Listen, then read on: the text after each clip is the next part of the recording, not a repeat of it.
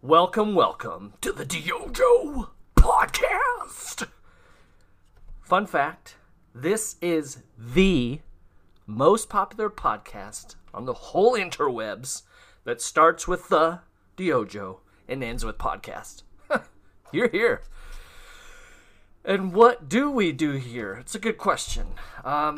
Really, it's a discussion with our friends from the property restoration, construction, and insurance communities who are in the trenches daily making things happen.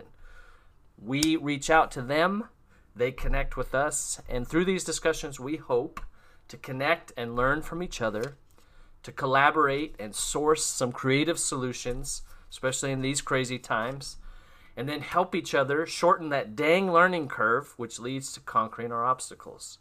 The Diojo is the do your stinking job dojo, where our goal is to help you develop intentionally.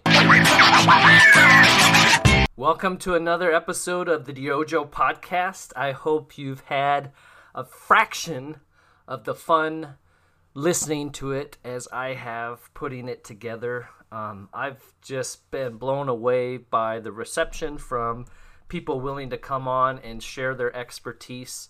My goal is to grab as diverse a group of voices as possible, while staying, on point and within that, service realm. Obviously, the intentional restorer, which kind of was the launching pad for this. I think I've shared that in pieces, but, I wrote an article, I think it was back in 2018, called The 10 Commandments of Xactimate Estimating, and it was really kind of basic principles, and but both in my experience training other estimators and developing my own skills, and most recently, I had an assignment where I was managing a group and brought somebody in that had no industry experience, and that was a fun experience, training someone from scratch. I've always enjoyed doing that in the field, and it was fun doing that again, with an estimator and seeing somebody grasp those principles, and their career has been flourishing as an estimator. And so I do not in any way consider myself an Xactimate, high-level ninja or whatever you want to call it, but just doing some very basic things like structuring your estimate and having a good opening statement and, using F9 notes to explain things that are out of the ordinary, and communication with the adjuster and the carrier and the program, which coincidentally our guest today, Raymond Tittmann, from Tittmann Wicks, I think I'm saying that correctly.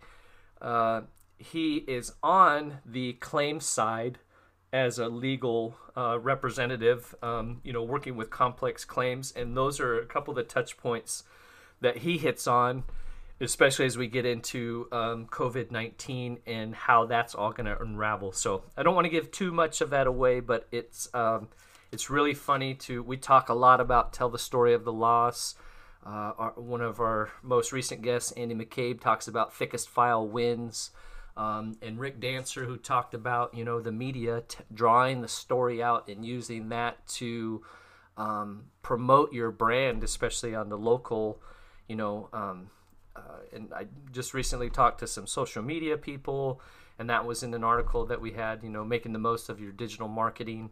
But story is so important. And so whether you're marketing to clients, you want to tell the story of, the value that you bring and paint a picture, right, with your words and your visuals. And same thing goes for Xactimate, and that's, that story starts with your sketch. We talked with Andy McCabe about the Matterport camera and how that comes into play, and I've had some feedback on that. That's been really fun. And so, and two, a conversation we had, I don't know how many of you follow Water Damage Daily. It's a very funny dose of industry-specific humor, but we got them on the podcast who are keeping their identity secure, but just talking about how you market your company and then, master social media. And it's more than just say, hi, we're X company and we're the best, hire us, So Um, it's been a lot of fun. And like I started to say, is wrote the article "10 Commandments of Estimating Success," and that launched a monthly column with Restoration Remediation magazine, thanks to Michelle Blevins. Called The Intentional Restorer. And so maybe some of you have heard of it, read it, really benefited from it greatly, and it's changed their whole life. Right. But I recently got a copy of, I know I'm going to mess this name up, I'm really sorry, Idan Shibzir. He is the CEO of 911 Restoration, a company that has grown and come up on the map quickly. I know I'm in Oregon and Washington, and I see them popping up. But he talks about, starting with nothing but a Volvo and a carpet cleaner that barely fit in the back seat, and then building and scaling a business. His book's called Get Out of the Truck. And it's funny, going back to, I didn't think necessarily that the 10 Commandments would I thought it would resonate, but I thought a lot of people would blow it off. And I've talked to some of those Xactimate ninjas, and even they have said, yeah, these are sound principles that you do see. It's crazy, working with a contractor now, helping them learn Xactimate, and it's crazy how they're building a name quickly for themselves because they read, or they're writing estimates that tell the story of the loss, use those F9 notes. But Idan writes in his book, service is not just about the quality of your work, it's also about how the customer feels throughout the interaction. And, if with the adjusters a part of that equation, the carrier's a part of that equation, and if you do TPA work, there's troubles to that. But you've got to, if you're working for a company that's made that commitment, you've got to make it work. But it's so funny to me. He talks about how this kind of coincides. I'm not trying to toot my own horn, but we wrote Garbage In, Garbage Out about how people complain about the documentation they receive from the field, but if we're not providing details to our technicians, we're not setting up the system for success. And one comment he makes in his book as well is, I cannot tell you how many times a business owner has complained to me that business was slow because of the marketing. But then when I called their store, the receptionist was rude, disinterested, or unhelpful. And that's not to put receptionists on blast, but more in his comments are towards, being an owner, being engaged, if you're a manager or an owner, and having a system that communicates the things and the values that you want to build, and that's got to filter, that's got to come from the top down and filter from the bottom up, right?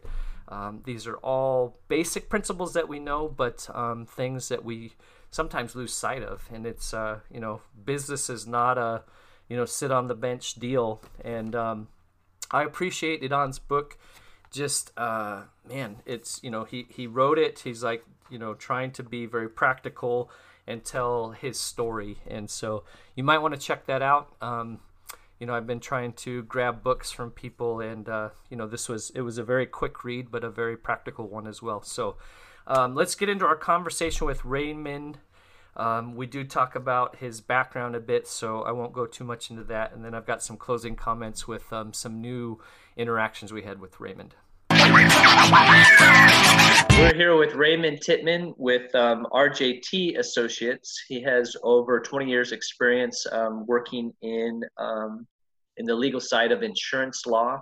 And so as we're kind of information's unfolding, and I guess the allegory we've been using is we each have a little bit of a puzzle piece. And so if we can share our puzzle pieces, maybe we get a better, broader view of what we're dealing with and how we can help each other. So a question I always like to ask, Ray, is most people I know in insurance, whether it's on the property restoration side as contractors or selling insurance or any involvement in insurance, most people don't set out to get involved. So I know you went to Notre Dame and obviously intended to practice law, but I guess tell us a little bit about your legal background and when that intersected with the insurance industry.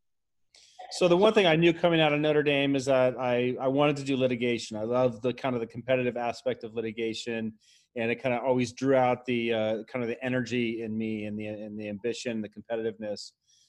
So I started out in a litigation group, and I think you touched on it exactly. Like most people, I didn't choose insurance. Insurance chose me. I was working in a litigation group at a big firm. They had a major insurance coverage case on asbestos, Oh, and they had like 20 depositions that needed to be taken in 30 days. And they said, we need a litigator to help. And I said, well, I will help, but I just want you to know right now that I don't want to do insurance ever again, and I will help you with this case, and I will then drop insurance, which sounds like the most uninteresting thing in the world to me. yeah, And lo and behold, I caught the bug and fell in love with it, and have been doing it ever since. So it's yeah. taken up. I've been practicing law for almost 25 years, and like you said, just over 20 years of that has been working on insurance coverage. Oh, geez. So yeah, maybe that's a topic for another time. So your initial introduction was asbestos. So we all know that has a deep history in Right. all of our fields. And so as it relates to insurance law, I think I became aware we were sharing a LinkedIn thread discussing policy exclusions, and you had made mention that not all policies have exclusions for bacteria, viruses, or communicable diseases. So I guess one area is even prior to coronavirus, COVID 19.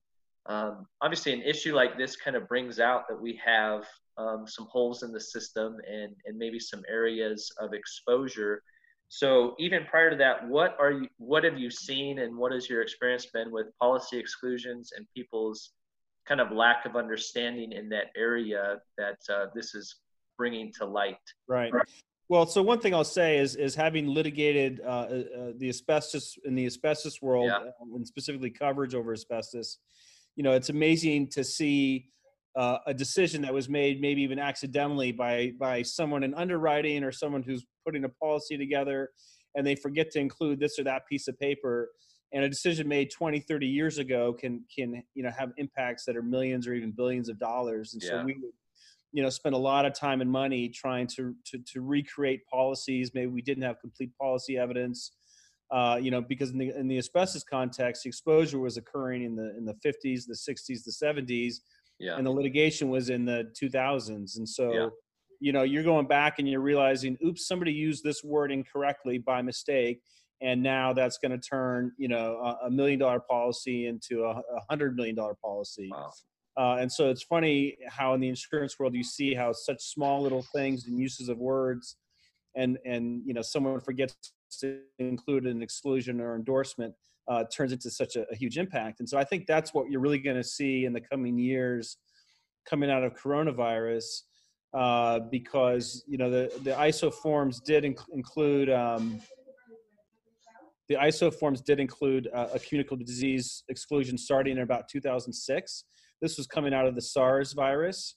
So after SARS hit, I think the insurance world realized they needed to put some kind of a cap on their exposure. And so they did have an exclusion, but it wasn't part of the main forms. It was an endorsement that had to be added to the policies. So I think the article that you'd refer to talks about how every policy that particular broker had ever seen included that endorsement. I happened to be working on an assignment for a client where we were looking through a policy, and it was a 150-page policy, but that Jeez. endorsement was accidentally not included. Oh, And so that's a decision that's going to affect that particular client a tremendous amount, because yes, it became at some point commonplace to include a communicable disease exclusion. And yet here I was at this very moment looking at a policy that for no good reason just didn't have that exclusion in it. wow. So I think the lesson there is for every policyholder to be pouring through their policies to see what exclusions are in there and what aren't in there, and what the exclusion may apply to. For example, another policy I was looking at today, it had that exclusion for first-party property coverage, but not for liability coverage. So you may Okay. see a policy that has a communicable disease exclusion, but it may be only limited to a certain piece of the policy and not the whole policy. Yeah. So I think the main lesson there is you're just going to have to read your policies, very carefully. And even though they're 150 very boring pages, Yeah. a missing word here or there, could make millions of dollars of difference. Know what you're buying, and as a broker, know what you're selling. Yeah, but the problem is that at the time it's being sold, you don't anticipate how it's Sure. going to be used. So at the time these policies were sold, no one imagined what's happening today to all of us. Yeah. And so it's little mistakes like that, can create such unintended consequences. Yeah. So I think the lesson is today, look at the policies that you already have and see what you got or didn't get, because, by and large, courts are going to enforce what's in the policy. Yeah. Yeah.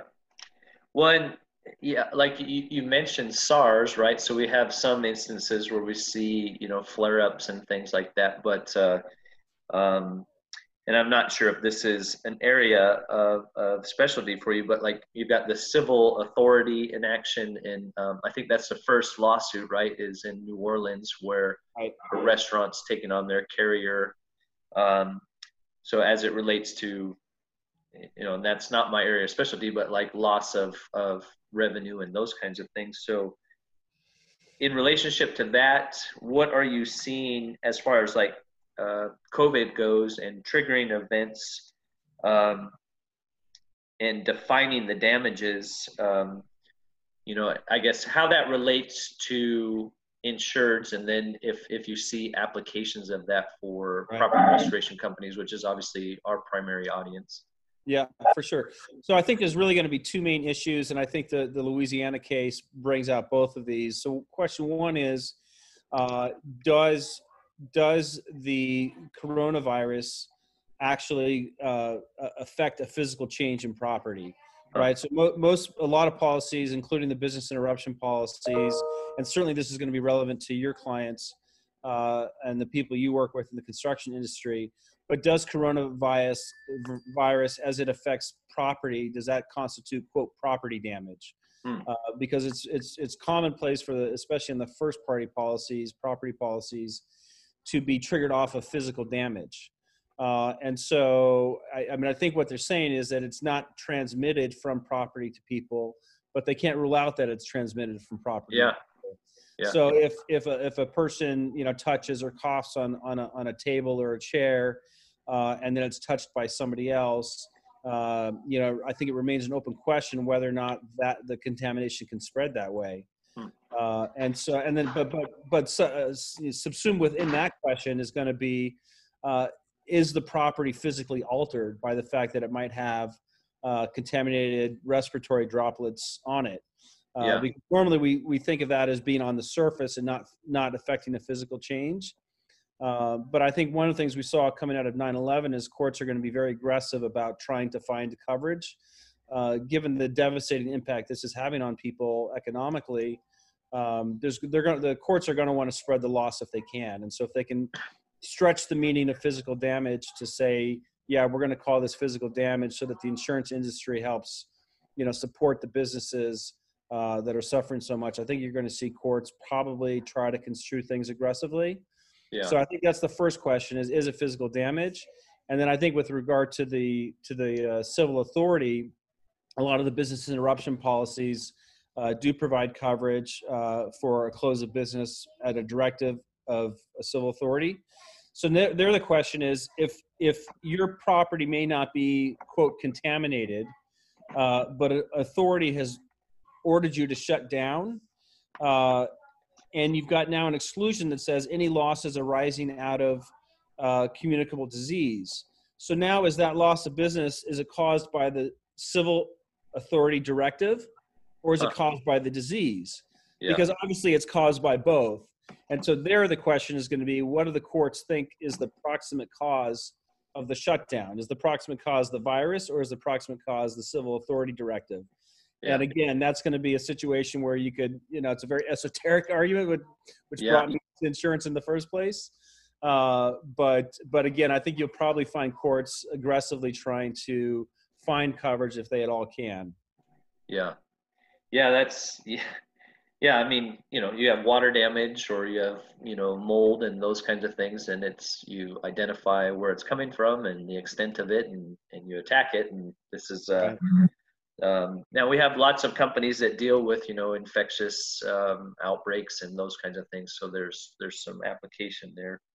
Yeah, and I think that's a good place to turn, actually, because I think we've seen, especially in Florida, and I don't know to what extent your clients are in Florida or elsewhere, but especially in Florida, we've seen on the insurance side a large problem with restoration companies effectively finding the damage. They'll go into people's houses and find water damage and immediately restore it and then send a bill to us as the insurance company, which has been a significant problem for us because it puts us in a very difficult spot for accepting or denying coverage. So I do wonder if we'll start to see that in the coronavirus context, where restoration companies will go in and offer to clean up someone's coronavirus contamination. We'll go down and put on hazmat suits and do a deep cleaning of your house or your property, and then send a bill to insurance companies.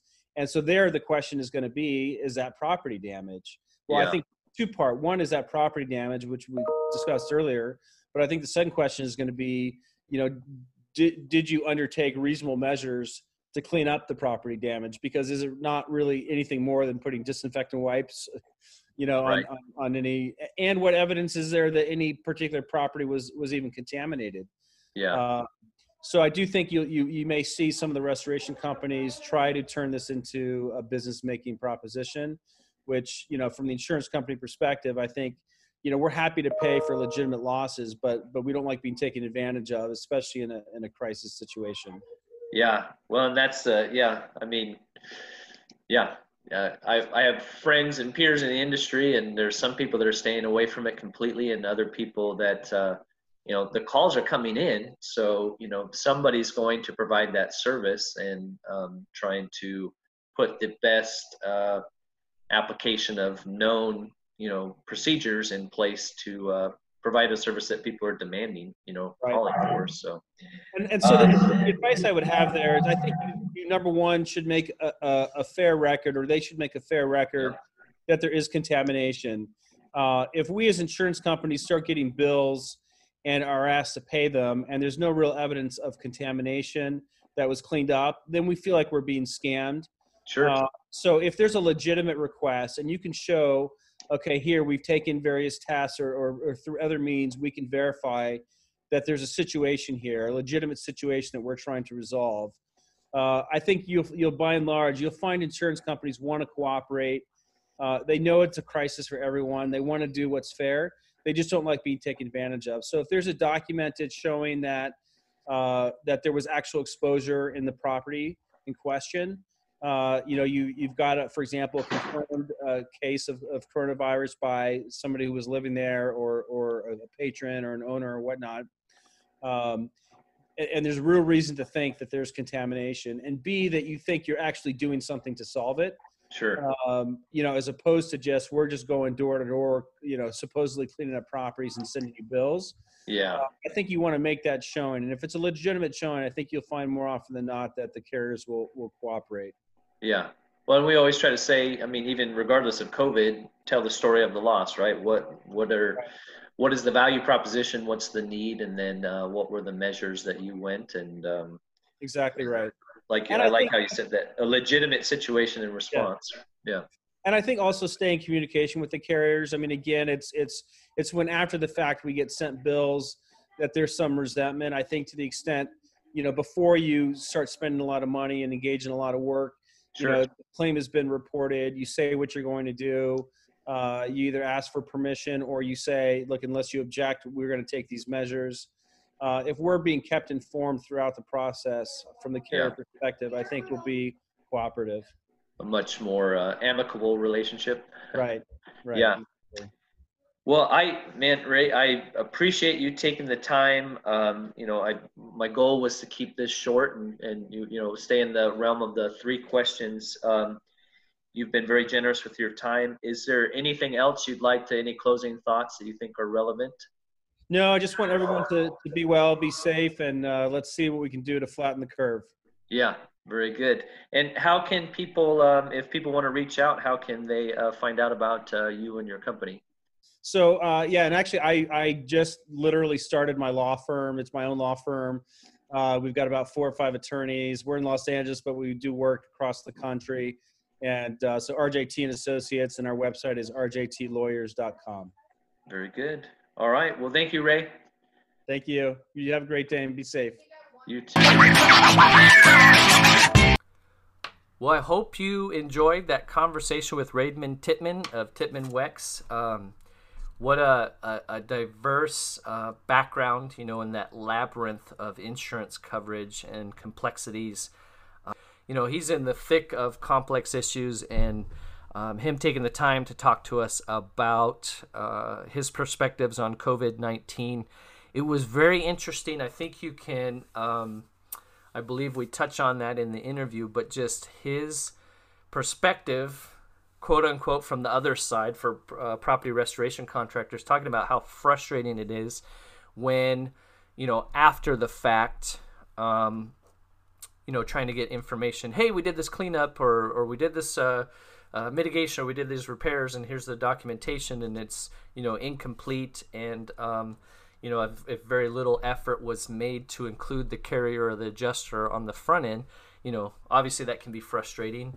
I know, been there, done that, and I know there's people that'll immediately, object and say, well, what happens when you reach out and they don't respond, or is the customer just supposed to wait? So, there's obviously multiple sides to that story, but his admonition was to communicate early and often, right? And as it pertains to COVID-19, what did he say? Documenting their due diligence to create a fair record that there was contamination present in the space, so that the insurance companies can determine exposure and support a legitimate response to the issues affecting the client. So, if you rush in and you haven't made an attempt or encourage the client to reach out to their carrier, that can put that paradigm at odds. And then obviously provide value. Wherever services are offered, the contractor should be able to provide that documentation, tell the story of the loss, and bring the carrier into that picture. And so that is interesting hearing just those basics. Those are things that we've talked about at length here and in articles that we've written. And it's funny how the basic things remain the core items on both sides, all parties. It protects you as the contractor, protects the client, whether that's a building owner or a business owner or property manager or whoever that might be, and then also the client. And so like I mentioned prior, at the time that Raymond and I spoke, the first case in Louisiana where a restaurant was suing their insurance company for business interruption related to civil authority. And we talk about that a little bit with David Princeton in episode 1, but Property Casualty 360 did a write-up on that, and the complaint maintains that the global pandemic is exacerbated by the fact that the deadly virus physically infects and stays on the surface of objects or materials, fomites, for up to 28 days, particularly in humid areas below 84 degrees. Further, the complaint states that it is clear that contamination of the insured premises by the coronavirus would be a direct physical loss needing remediation to clean the surfaces of the establishment. So that was early on, and those are, again, kind of the extreme discussion about whether there's a property damage, whether the coronavirus causes a property damage that enacts a loss, which would be covered. And then and that's where some of that business interruption is coming in, even when there's not a direct contamination, but you're being shut down by civil authority. And so, most recently, and unfortunately this hadn't come out at the time when we were talking, but President Trump, speaking from a White House briefing, said, you have people that have never asked for business interruption insurance, and they've been paying a lot of money for a lot of years for the privilege of having it. And then when they finally need it, the insurance company says, we're not going to give it. We can't let that happen. That's what Trump said. And so it's interesting. I know there's probably many restorers where, you're having that conversation with a client who thinks they're owed something that's not a part of the direct damage or might be in the gray area. And that gets into some of the nuances of, we'll talk to your adjuster, or we can present you an estimate for the damages, and then things that aren't covered we can assist you with. Those get into the trickier areas of the claim, and many people advise don't get into those discussions. You're not an adjuster. Stick to what we know. So I asked Ray via email to comment on President Trump's most recent comments. And let's see, I had it a minute ago. So he said, let's see, for business interruption, this is Raymond Tittmann talking, for business interruption policies without a virus exclusion, the public discussion generally misunderstands the terms. BI, or business interruption coverage, is a rider to property insurance and covers business interruption caused by property damage, example, while floodwaters are cleaned up. It does not stand alone to cover any business interruption. In other words, there needs to be a predicate property damage. Several senators responded to the comments of President Trump and addressed the issue. For business interruption policies with a virus exclusion, there should not be a serious debate. So it's interesting, on the one side, buyer needs to be informed what you are buying. And obviously, the more value your property has, then the more you need to get into, the details of what is being covered. I know, thankfully, it sounds like an oxymoron, but, our insurance agent is also a good family friend. And, we talk pretty candidly at every house we've been to. Our last house was like a zone 10, I think is what they call a fire rating. Basically the house would burn down before the fire department got there. So we had a really nice shop, and so we wanted some additional coverages. And even here recently at the home we bought in Washington, another agent was trying to tell us that we were overinsured and paying too much, and it was rather comical, the conversation, because we knew exactly what we had covered and why it was costing more, and he couldn't understand why we would opt to pay more. But I don't know about you, but I've been on the other side of that where, somebody's had and come to find out why their insurance company was much cheaper than the competitors, at the time when they need it the most. And so I can remember a time we were restoring a commercial property near a university, and when we were getting the permits, one of the permit professionals was asking how this company was getting, things covered like code upgrades and the permit costs and those things, because I can't remember if it was for his own home or business, but a lot of things had been rejected. And so we had a brief conversation about, buyer needs to be informed about what they're buying, and also seller you need to know thy product, so if you're shopping insurance, we tell that to our customers all the time. Cheaper isn't always better. It applies to insurance. What's interesting about this discussion with business interruption, is, obviously the insurance companies aren't a sympathetic character. Everybody knows that they're making good money. And so, when everything's kind of crumbling, that everybody needs to pitch in, but to what degree and what that looks like, I think that's going to be a battle that we're going to be having for a long time. But those riders and exclusions, there's reasons things are cheaper, but those nuances of what constitutes real damage. The encouraging thing to me in talking to Raymond, who's, again, quote unquote, on the other side, the basics matter, right? The communication that we need to communicate with all parties in the loss. That's both one of the interesting aspects of doing property restoration, and, sometimes can be very laborious, keeping everybody that's party to the claim updated and informed, and then the documentation, telling the story of the loss, or as Raymond said, that fair record, and then ensuring that you're providing value. And sometimes, in this COVID, some of that's perceived value. We've talked about that with several contractors, but just making sure that that's communicated correctly so it doesn't come back in the end to bite you in the butt. But, all in all, a time to dial in our practices. This is not business as usual. And, I know in Washington, at least currently, we're shut down until May 4th. So, when we do get let back out of our cages, it's not going to be business as usual. And so, it's just encouraging to talk to other contractors, and some of our prior guests about innovating and finding new ways to serve our way through this, finding ways to connect with the community. And I appreciate you listening. Hopefully you're finding some value with this, and we'll see you next time.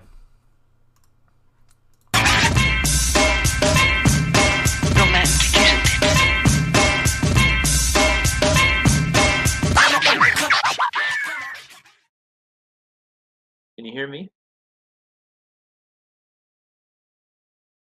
Hey, Ray. No. Microphone, little arrow next to the microphone, and then you can test speaker and microphone. Okay. I'm sorry. I'll start over.